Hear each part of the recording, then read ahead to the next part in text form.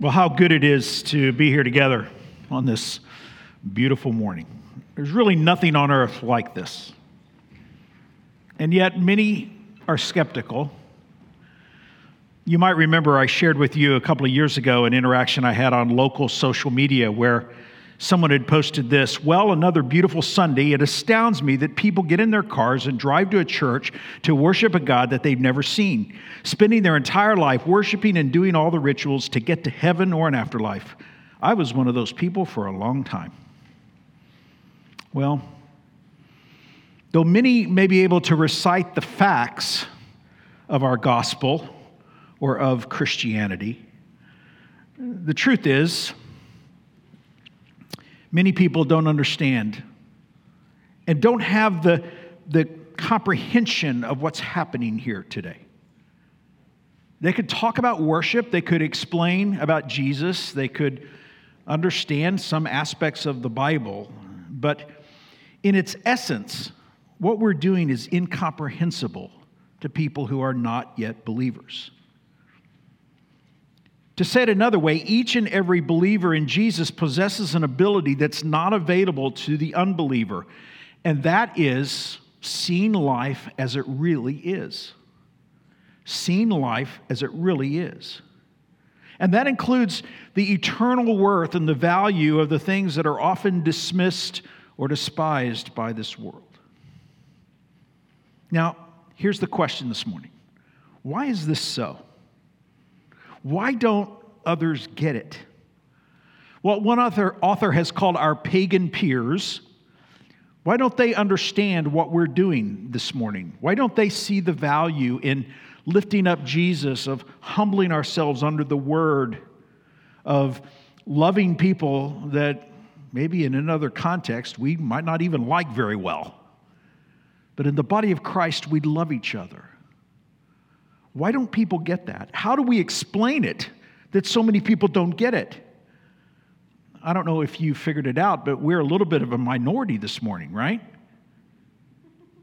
So how do we explain that? How do we understand it? And here also is a danger. Is it possible that sometimes we're seduced back into that same kind of blindness? The same kind of thoughtlessness, the same kind of confusion about what matters? Is it possible that sometimes we who should know better, is it possible that sometimes we drift into habits that contradict what we say we believe? We're in the book of 1 Corinthians, working through that New Testament letter. If you could open your Bibles there to 1 Corinthians chapter 2, that's where we'll be this morning. The church at Corinth, as most of you know, was a somewhat troubled church. And what the Apostle Paul, remember, we believe Paul wrote this inspired by the Holy Spirit of God. So therefore, even though it was written to an ancient church, it has application to us today. And what Paul is addressing is what spiritual people look like in a darkened world. He's going to talk about that all the way up through chapter 5, and then he begins to deal with some other issues that are fascinating as we'll look at them. But what we're going to find today is something that perhaps is surprising to us if we've not thought about it much lately.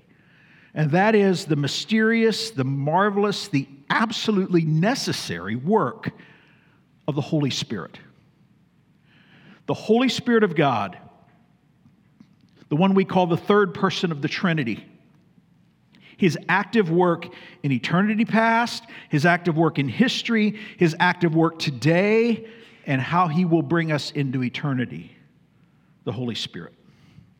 So with that as background, let's back up just a bit and go to the beginning of chapter 2, where Pastor Dave was camped last week, and we'll read down into our text this morning, all of chapter 2. 1 Corinthians chapter 2, and as I read, I remind you this is God's word for us today. Look what the Bible says. 1 Corinthians 2, verse 1. And I, when I came to you, brothers, did not come proclaiming to you the testimony of God with lofty speech or wisdom, for I decided to know nothing among you except Jesus Christ and him crucified.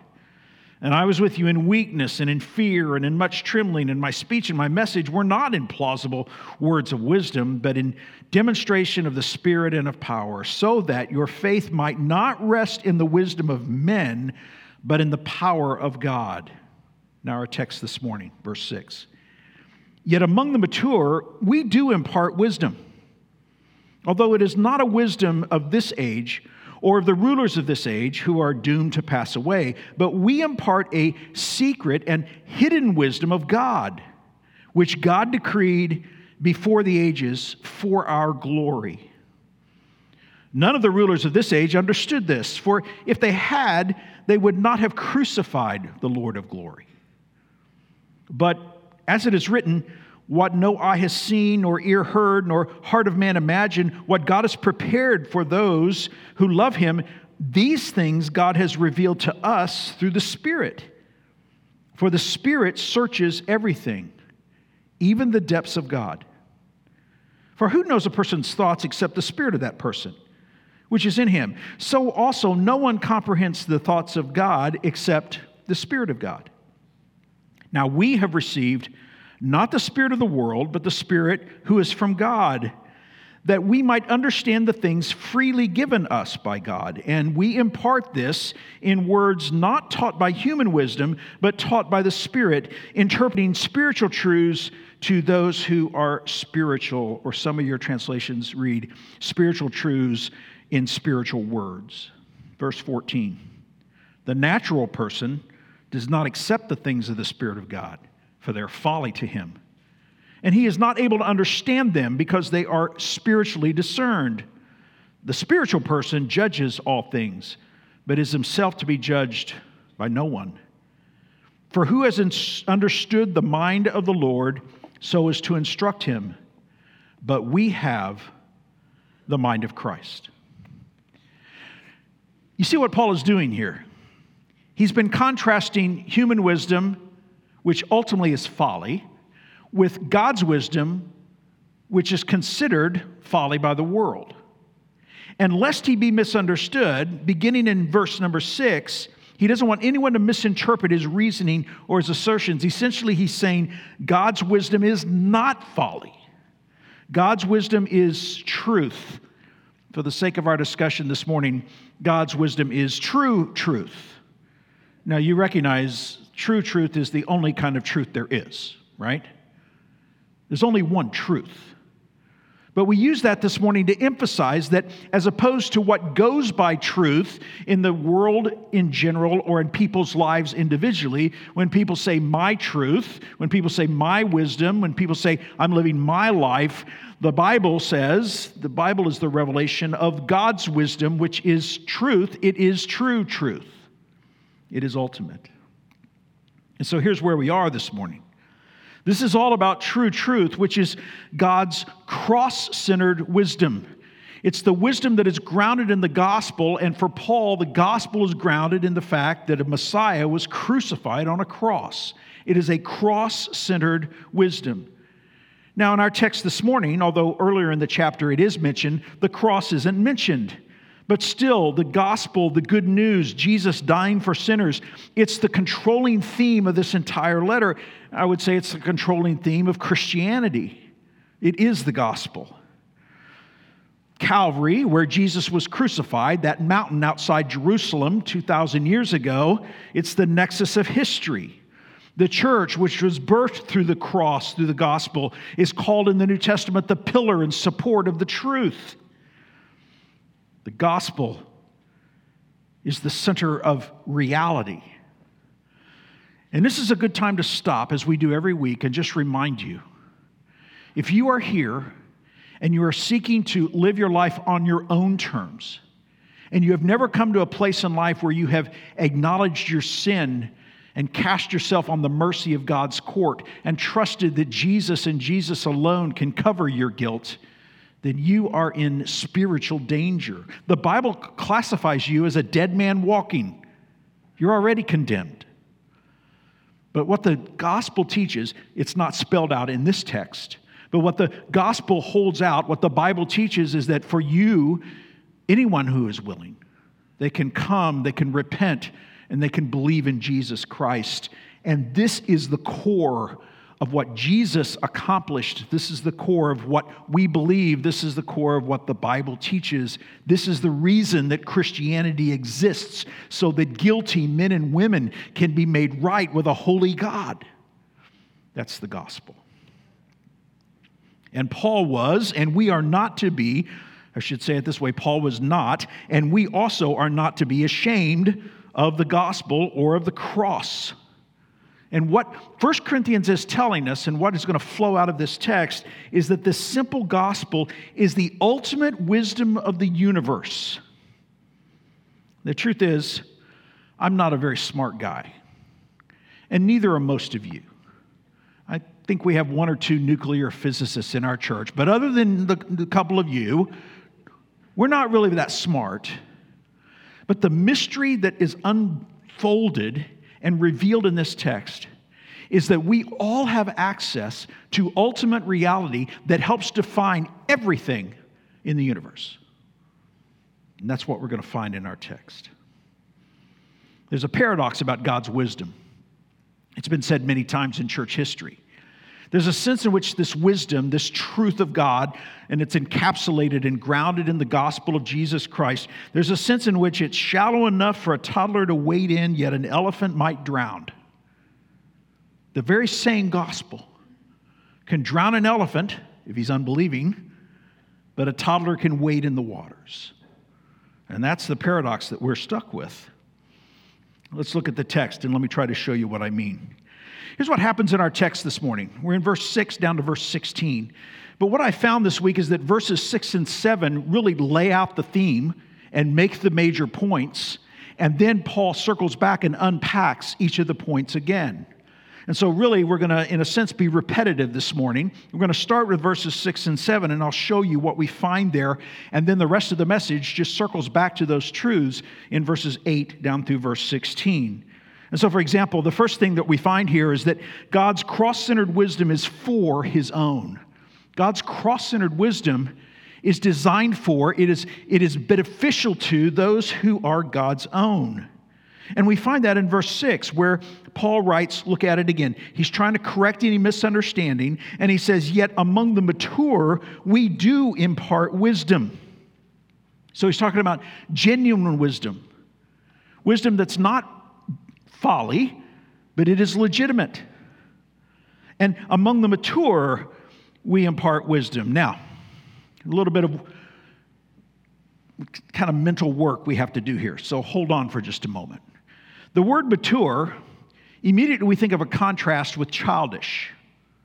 And the reality is, if you know your Bible, beginning in chapter 3, Paul begins to make distinctions between Christians who are immature or childish or fleshly and those who are spiritual. But that doesn't seem to be the way Paul is using the word mature here. Some of your Bibles may say among the perfect. Well, we know none of us are perfect. But this Greek word here has the idea of coming to completion. And it's in contrast not to what comes in chapter 3, we'll see it next week, but it's in contrast to what he's already said beginning in chapter 1. There are mature in the sense of spiritual, because they have come to completion spiritually, they have been redeemed. There are others who are not mature. You can't claim that completeness because they have not yet come to faith. Words are like that. Words can be used in different ways, and in interpreting Scripture, just like in interpreting life, we have to be careful. I was in Dallas, North Dallas, this last weekend, and I saw, if you know anything about Texas and about Dallas, you know that it is a religion there. The Dallas Cowboys, it's a religion, right?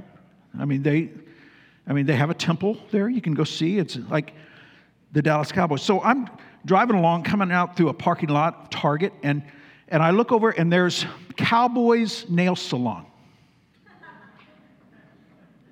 Now, I had a lot of questions about this.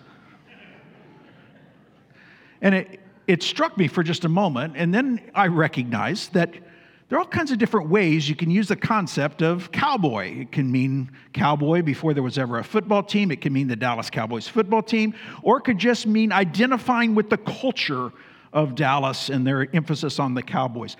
Now, the truth is, it's possible I could go in that nail salon and find all of the Dallas Cowboys getting their nails done, I suppose.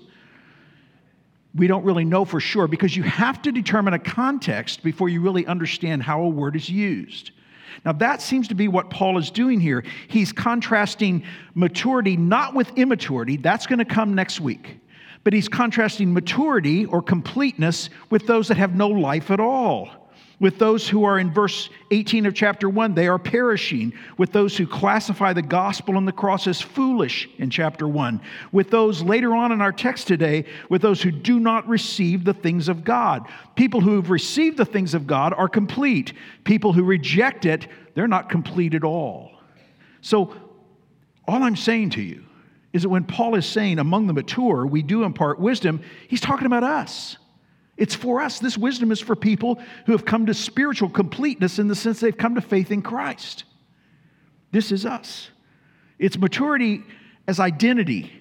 Next week, we're going to deal with immaturity as behavior. It's a separate issue.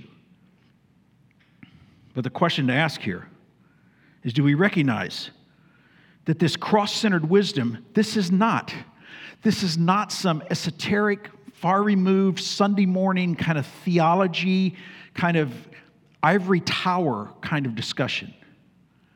This is not like when I was in seminary, you'd go to the coffee shop and the theologians were debating, kind of like the medieval theologians, how many angels can dance on the head of a pin. It's not that kind of truth.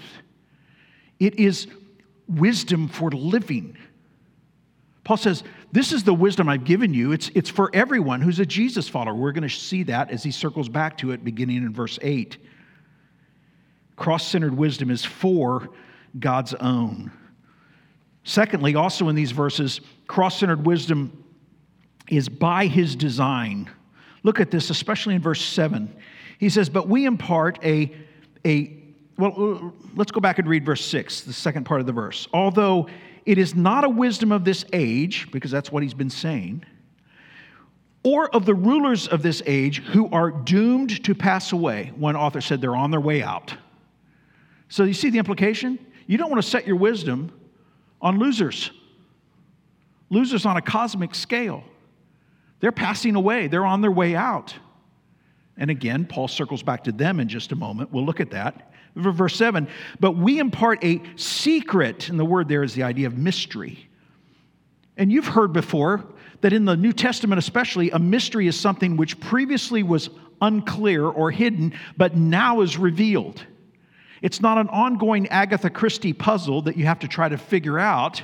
It's now something that God has made clear. And this is what he's saying here. This wisdom, it's secret in the sense that it has been hidden. It has been covered up in the sense unavailable. But now it's this hidden wisdom of God, which God decreed before the ages for our glory. God has designed this way of living. This true truth, it comes from God. It's all by his decree. It's his design. He has ordained these things. So God was never confused. God was never surprised. All of these things are under the decree of God. And it says this present age, as opposed to before the ages. This is when God decreed before the ages, not this present age, because the rulers of this age are passing away. But there is this truth that will last forever. It is not temporal like current rulers, but it is eternal like the God who decreed it. God has planned and decreed all of his purposes before the ages. This is where this cross-centered wisdom comes from. And so you see, you get a sense of its weightiness and its value and its power because God's the one who designed it. It's by his design. You go and you read in Ephesians 1 and you find over and over again what the text says in Ephesians 1 is that God has done all of this before the foundation of the world. God planned it all. And so this process that we talk about often, creation, and then the fall, and then redemption, and then eternal consummation, none of it came as a surprise to God because it was in God's mysterious decree before it all began. This is all God's design. Now, the issue here is whether you want to recreate the wheel on your own and find your own wisdom, or whether you'll choose to live by a wisdom that has always been and always will be, because God is the designer of it. God's cross-centered wisdom is for his own. It is by his design. And then third, we find here in verse 7 that God's cross-centered wisdom is toward our good and his glory. Where do I find that? Look at what it says in verse 7. This is a secret and hidden wisdom of God, which God decreed before the ages. And look at these words. For his glory. Is that what your Bible say? For our glory. It is God's plan that people like you and me share in his glory. It is God's plan that we be a representation of his glory, and in doing so, the glory drifts over and bleeds over onto us. Pastor Dave implied much of this last week in the text regarding what are you going to end up boasting in? What will you depend on? We have this eternal promise that God's blessing, that God's wisdom, that God's plan will bleed over into our own glory eternally. And that's the mystery, because we know we're sinners, but God is pleased to give us his glory, and it will last forever. So God's cross-centered wisdom is for his own, it's by his design, and it's toward our good. And when it's toward our good and glory, it's his glory. So now what Paul does, beginning verse 8, is he circles back and he visits each of those issues again. Look at verse 8. He says that essentially this true truth that we're talking about, this God-centered wisdom, it's for those of us who love him. It's for those of us who love him. Look at it in verse 8. He says, none of the rulers of this age understood this, for if they had, they would not have crucified the Lord of glory. You see that name, Lord of glory? Who is the King of glory? Psalm 24. The Lord of glory, the one who was crucified. Again, it's a stumbling block to the Jews. It's folly to the Gentiles, to the Greeks. But this is Jesus.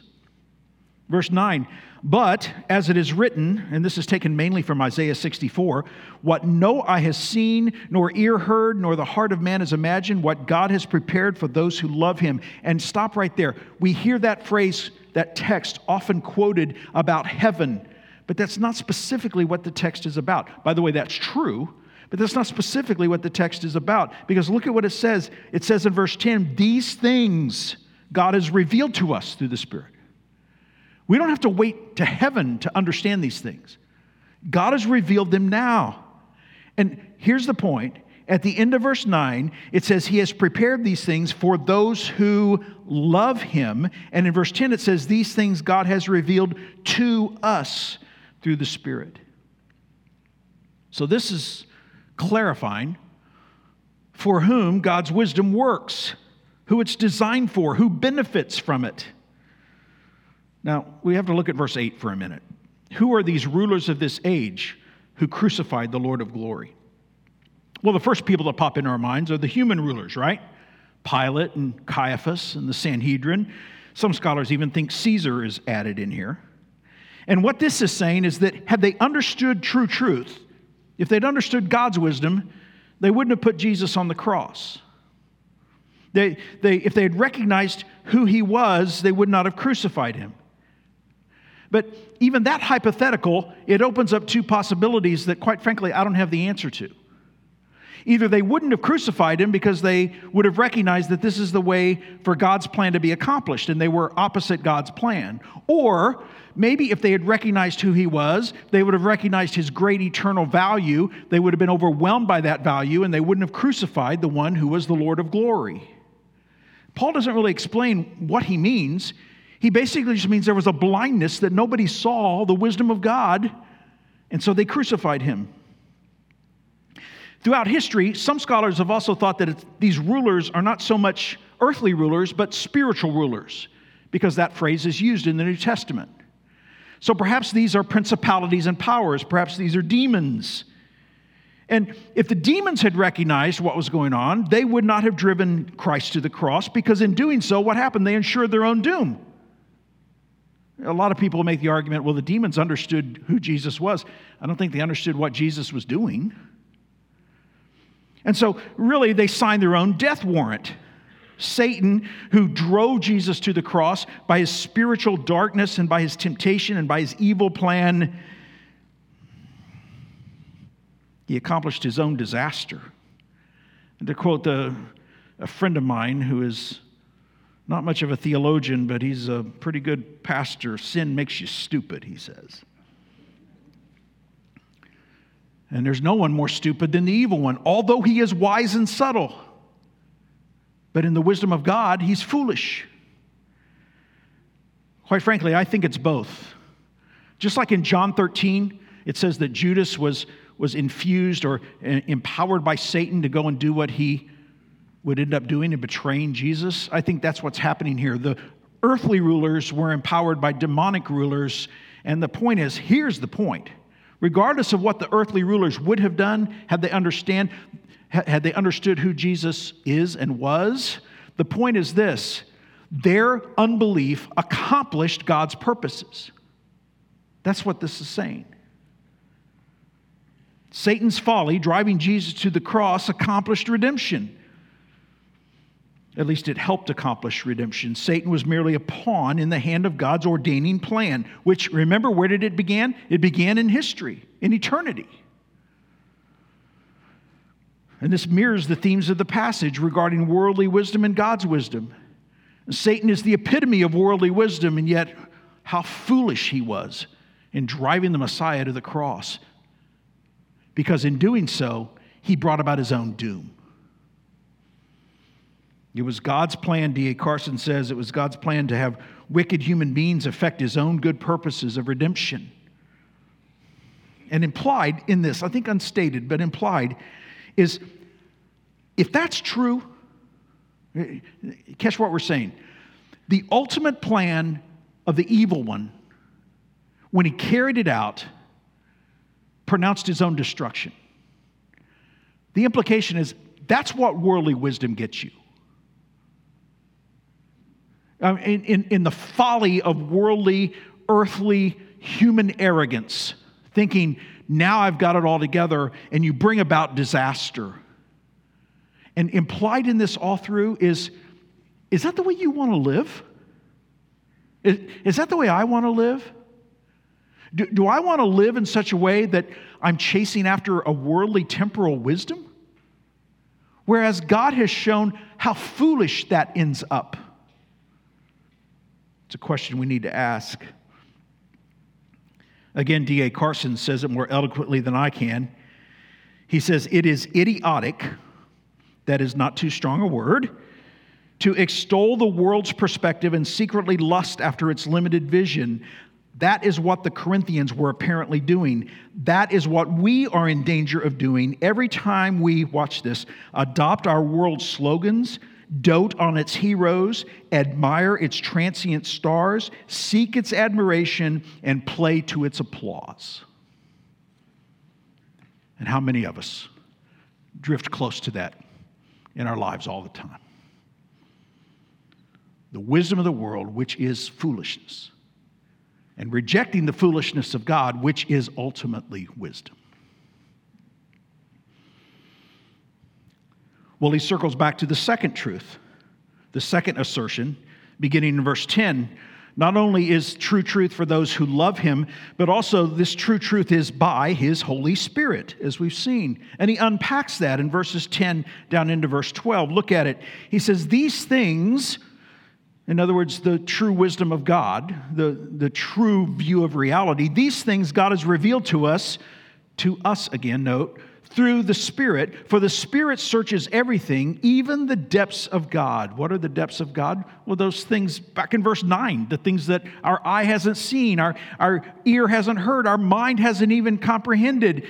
Therefore, we have no way of getting to it. No, we do, because of what the Holy Spirit has done and is doing. Verse 11, here's an analogy. For who knows a person's thoughts except the spirit of that person? I dare say everyone who's ever been married can testify to the truth of that question, right? You think you know the thoughts of your spouse, and you find out you don't. And it's painful, usually, when you find out that you didn't. Who knows a person's thoughts except the spirit of that person which is in him? So also no one comprehends the thoughts of God except the Spirit of God. Now we have received not the spirit of the world, but the Spirit who is from God. The implication is we can know the thoughts of God. We can know His wisdom. We can know His truth. You see the Trinity through all of this? The Father who has planned, Christ, the Lord of glory, who was crucified, and now the Spirit who brings it all to light, who reveals it and then illumines it. The work of the Trinity. So the Holy Spirit here is a bridge. The Holy Spirit is a bridge between the limited minds that we possessed and the deep things of God. And without the Holy Spirit, these things would be incomprehensible to us. So here's how it works. God's wisdom and plan was decreed in eternity past. The Holy Spirit was involved in the mystery of the Trinity. And there was this plan of redemption, creation, fall, redemption, and consummation, all to God's greater glory. The Holy Spirit was involved in that. And then God, in the outworking of His plan, the Holy Spirit and providence in God ordaining all things, the truth of God was held through oral tradition up to the time of Moses. And then Moses wrote down what we know as the first 5 books of the Bible, inspired by the Holy Spirit. So it's Moses writing, but really it's the Holy Spirit who protects and oversees and superintends that truth. And then the same is true for the rest of the authors of Scripture until finally you have Jesus coming. And Jesus came empowered by the Holy Spirit. Remember, even conceived by the Holy Spirit. And the Holy Spirit was involved in the life of Jesus. And then the Holy Spirit works in the early church, and especially in the lives of the apostles. And what we have the result of the Holy Spirit's work in the lives of the apostles. We have them in our laps this morning. We have them on our phones. We have an abundance of resources in the Word of God.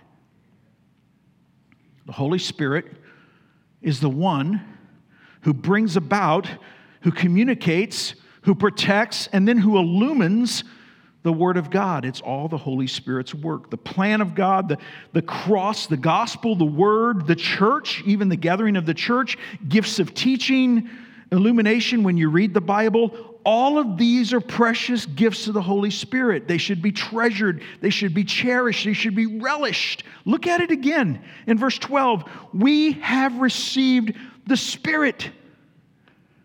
Not merely human wisdom, but the Spirit. This is not the time. I do not have the resources this morning, the time to go into a theology of all the ways the Holy Spirit both saves us and then indwells us and seals us and then works in our lives. But He does. And if you want to know the wisdom of God, you will never find it apart from the data that the Holy Spirit has inspired and the illumination that the Holy Spirit gives your heart and mind as you read and study. And there are other levels of that.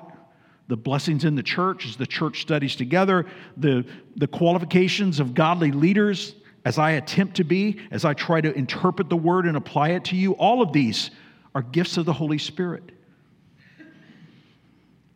Not merely human wisdom, but it's the Spirit of God. True truth comes by the Holy Spirit. And lest this just remains a lecture, let me just stop and try to drive that nail deeper. If you are here this morning and you hear and sense any truth in what I'm saying, the Holy Spirit is at work in your life, which is an incredible, miraculous blessing.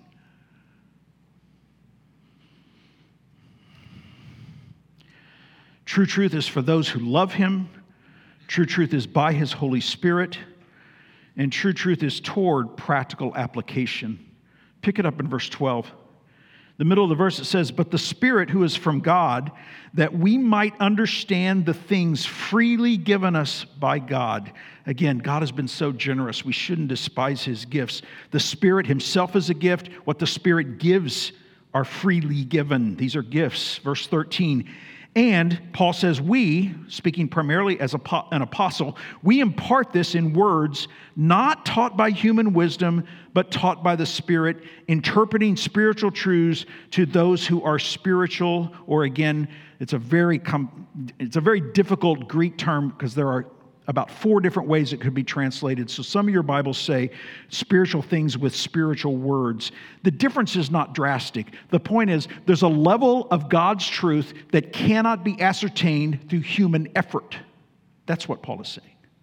And that's the reason the gathering of the church is important. That's the reason that you don't just read the Bible by yourself and make assumptions that you understand it, but you read it in community and you allow your interpretations to be checked by others, because we who have the gift of the Spirit corporately together want to pursue this wisdom that is eternal, that is true truth. And the reality is, this is all toward practical application. It's all toward practical application. There are opportunities to apply this truth everywhere. So God's wisdom, God's truth, God's way of viewing the world, which is grounded in the cross of Jesus, the Corinthians had not denied it, but they had dismissed it. They had become enamored with the wisdom of the world that they were used to. Maybe the world that they wanted to be accepted in, perhaps. Maybe just the things that the world offered, those things were seducing them away from the truths of God. And so what we know from beginning in chapter 1, and we're going to see it all the way in for the next couple of months, is instead of holding to the wisdom, the truth of God, instead of clinging to God's true truth, they would have never been guilty in the church at Corinth to say, I reject that. They just basically said, you know what, that's one option. That's one option among many. And how foolish that is. Because God's wisdom, true truth, it was for them. And it was from the Holy Spirit. And it was for their practical benefit. It was for practical application in their lives every day.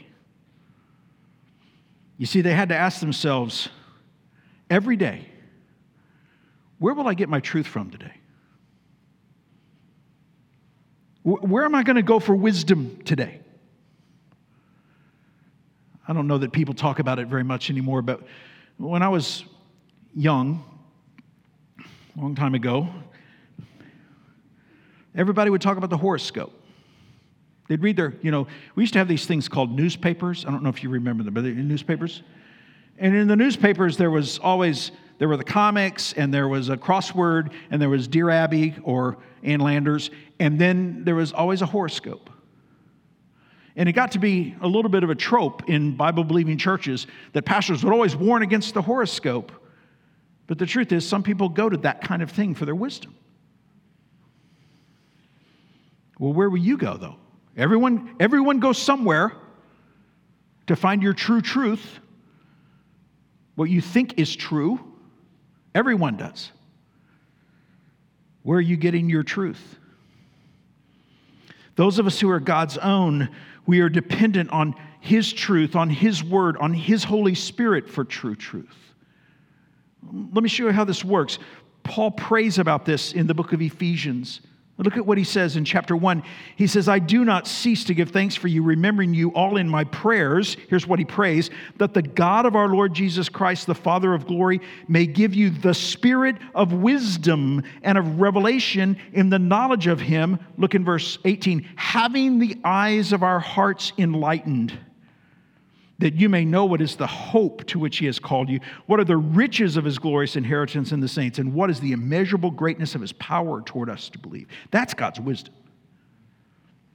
And Paul says, I pray that the eyes of your hearts, really, in a sense, you could say the eyes of your minds, he says enlightened, that you would wake up and see what real wisdom is, and see what God has done for you. And the Spirit is the one who does that. And it's for practical application. This is theology. Don't be afraid of the word theology. Theology is God's truth in all of life. Those of you who are scientists, you probably remember the name of Johann Kepler, who chased science from a creator-oriented view centuries ago. And he is said to have said, when somebody asked him about his pursuits, he said, I am thinking God's thoughts after Him. It's a great line. Thinking God's thoughts after Him. And that's not just for appropriately done science. It's really for all of life. We should be thinking God's thoughts after him. You say, well, where do I find God's thoughts? Right here in the Word. And the Holy Spirit somehow takes these truths, takes spiritual truths to spiritual people and applies them into our hearts and lives. Where are you going to get your truth? And one way to ask yourself a question about your spiritual growth is, are you thinking God's thoughts after him? Is your worldview defined by God's wisdom and God's truth and God's word and God's plan? And are you thinking his thoughts after him more faithfully and effectively than you were 2 months ago, or 2 years ago, or 10 years ago? Because if you're just stagnating, you're very likely losing ground and allowing the philosophies of this world to dictate your emotions and your decisions and even your future. When God says, I've got my wisdom for you. It's here in the Word. Think my thoughts after me, if we can borrow that phrase from history. Do good theology, which all theology is the study of God. Give attention to the Word. Labor even when you come to worship. Labor along with the preacher to try to see how this applies to my life. Because true truth is for practical application. Now here's the problem in the text, and Paul anticipates it. The problem is this: even though true truth is for those who love him, and true truth is by his Holy Spirit, and true truth is for practical application, the objection still hangs out there. If this is all true, why doesn't everybody else get it? Why does everybody else miss it? Why do people remain in the dark? If this is the glorious wisdom of the God who created the universe, why wouldn't people be drawn to it? Look in verse 14. Paul has his answer. The natural person, the word in Greek is a soulish person. And once again, like we saw with mature, it is used in other places to contrast someone who is not necessarily mature, but here the idea is one who is of the earth, one who is of natural things instead of spiritual things, instead of supernatural things, one who functions with no reference to the spiritual realm. That's the way he's using this soulish word, this natural person. The natural person does not accept the things of the Spirit of God. Here's the reason: for they are, tell me the word, folly to him. And he is not able to understand them because they are spiritually discerned. People aren't eager to embrace something they think is folly, especially if there's a cost. And you know today there's a cost to embrace the wisdom of God in our culture. So a lot of people can know facts. I could take you in my library and show you stacks of books by men, primarily, who have written about the history of Christianity or doctrine, and they understand, in some ways, the facts far better than I do. They know Hebrew far better than I do, for certain. They know Greek far better than I do. And yet, they know the facts, but they're not able to apprehend and apply those facts to reality. And they are unbelieving scholars, and the world is full of them. And they are natural men or women who know a lot of facts about Christianity, but don't know Jesus. And this is where it's really the root of the question that's become somewhat of a cliche and almost a stereotype, that it has a noble foundation of knowing Jesus personally. Not just knowing about him, but knowing him personally. The natural man can know a lot about Jesus. But if the natural person doesn't yield, doesn't repent, doesn't embrace him as Lord and Savior, the Lord of glory, then he will be like those rulers, and he will know about Jesus, but he will not know him. And I just need to say, this inability, don't go away and think, well, that doesn't seem very fair because they're not able to understand spiritually. Why are they held accountable? Listen carefully. The inability is primarily an unwillingness. That's the reason they're not able, because they're not willing. In other words, it's not an intellectual objection so much as it is a heart objection. It's an issue of who will be Lord. It's an issue of I'm satisfied the way I am.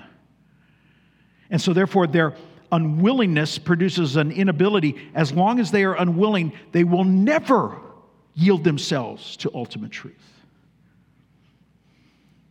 And these people, these natural people who surround us, and by the way, whom all of us were at one time, right? Let's not forget.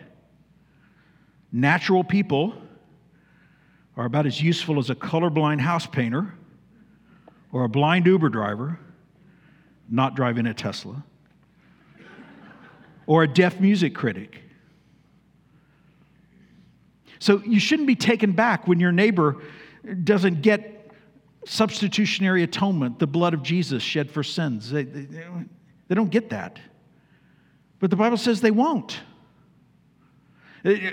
Don't be confused and necessarily surprised. We often talk about it as though we are.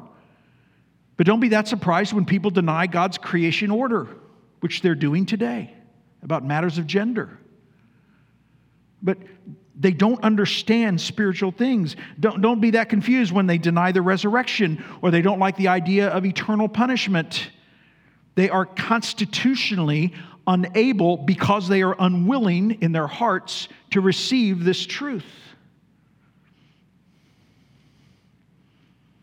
And so verse 15, the spiritual person judges all things. Now, just stop right here. Read the Bible with common sense. That doesn't mean that I'm a nuclear physicist. I promise you I'm not. In the context, it's all things that have to do with ultimate truth. All things that have to do with the matters of life and death and eternity. It doesn't mean that now you are an expert scientist just because you are a saved person. It judges all things is in this context of the wisdom of God versus the folly of man. The spiritual person judges all things, but he himself is judged by no one. And once again, read the Bible with some common sense. Sometimes spiritual people are judged. In church discipline, they're judged by the church. The Bible implies we ought to judge ourselves. But then on another hand, we can't really ultimately judge ourselves. We're going to see that in chapter 4. But what this is saying is that we shouldn't be intimidated by the unbelief around us, because we're living in two different worlds. We shouldn't be too upset or surprised when others evaluate us in ways that are dismissive, because they have no real data set to make a determination. And do you recognize there's a sense in which that should break our hearts? Because they have no ground to define or understand the truth. Verse 16, and again, Paul quotes Isaiah, likely from chapter 40 there. He says, "For who has understood the mind of the Lord so as to instruct him?" That's Paul's way of saying what in youth ministry over the last 50 years we've said, God is God and we're not. That's basically what the Old Testament is saying. God is God and we're not. So who's going to instruct God? But then look what Paul says. He brings that up. He says, we're not God. But then what does he say in the next phrase? It ends chapter 2. He says, but we have the mind of Christ. So if we are in Christ, if we are believers, if the Holy Spirit dwells in our lives, then we are able to look at life and develop a philosophy and chase after a lifestyle that is defined in this dark and fallen age. It's defined by Jesus Christ. Evaluating all of life from the Savior's point of view. This is how we get to live. Evaluating all things through His love and through His holiness. One more time to quote D.A. Carson, to avoid the faddish fancies of cross-denying opinion makers. You know who that is today, right? It's the politicians, it's the entertainers, it's the elites, it's the Instagram influencers. But you know who else it is? It's too often our friends, too often it's our family and our neighbors. But we don't have to be defined by those things. Because if you're in Jesus, you have the mind of Christ. That's just Paul's summary way of saying you have access to the wisdom of God.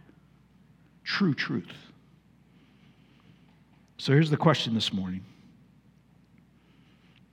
Where is your truth, your wisdom, coming from? Where is your truth, your wisdom for living? Where's it coming from? To whom do you go for wisdom? Because for the people of God, we have the mind of Christ. Why would we go anywhere else? Father, speak to our hearts today. Would you show us through your Spirit, your Holy Spirit, whom is active and working in our church and in our hearts and in our lives. Please, we pray, Holy Spirit, that you would illuminate our hearts and our minds for where we are drifting into the folly of the world. We recognize, Father, that sometimes we do this in the way we spend our money. Sometimes we do it in the way we treat our neighbors. Sometimes we do it in the way we retaliate against those who have mistreated us. Sometimes we do it in the way we spend our time.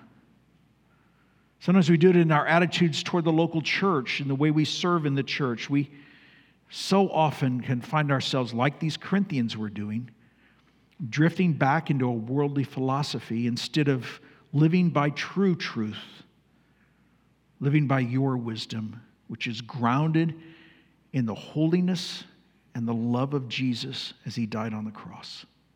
A cross-centered wisdom.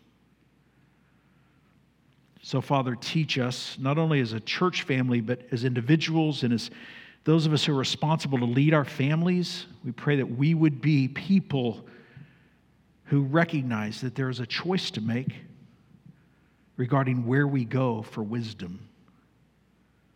Help us, Father, through your Spirit, help us make wise choices.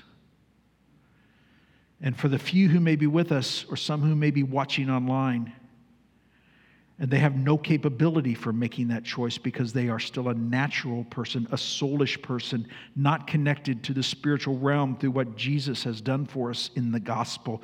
I pray for those who hear me this morning that they would not find rest until they resolve the issue of their soul and their guilt before you. Father, you are at work in our hearts and lives, giving us your wisdom for your eternal purposes, that your kingdom might be represented in our lives as we look forward to that eternal kingdom. So, Father, help us as we sing and as we pray and as we live lives, seeking your kingdom above all things, your wisdom, your truth. In Jesus' name we pray. Amen.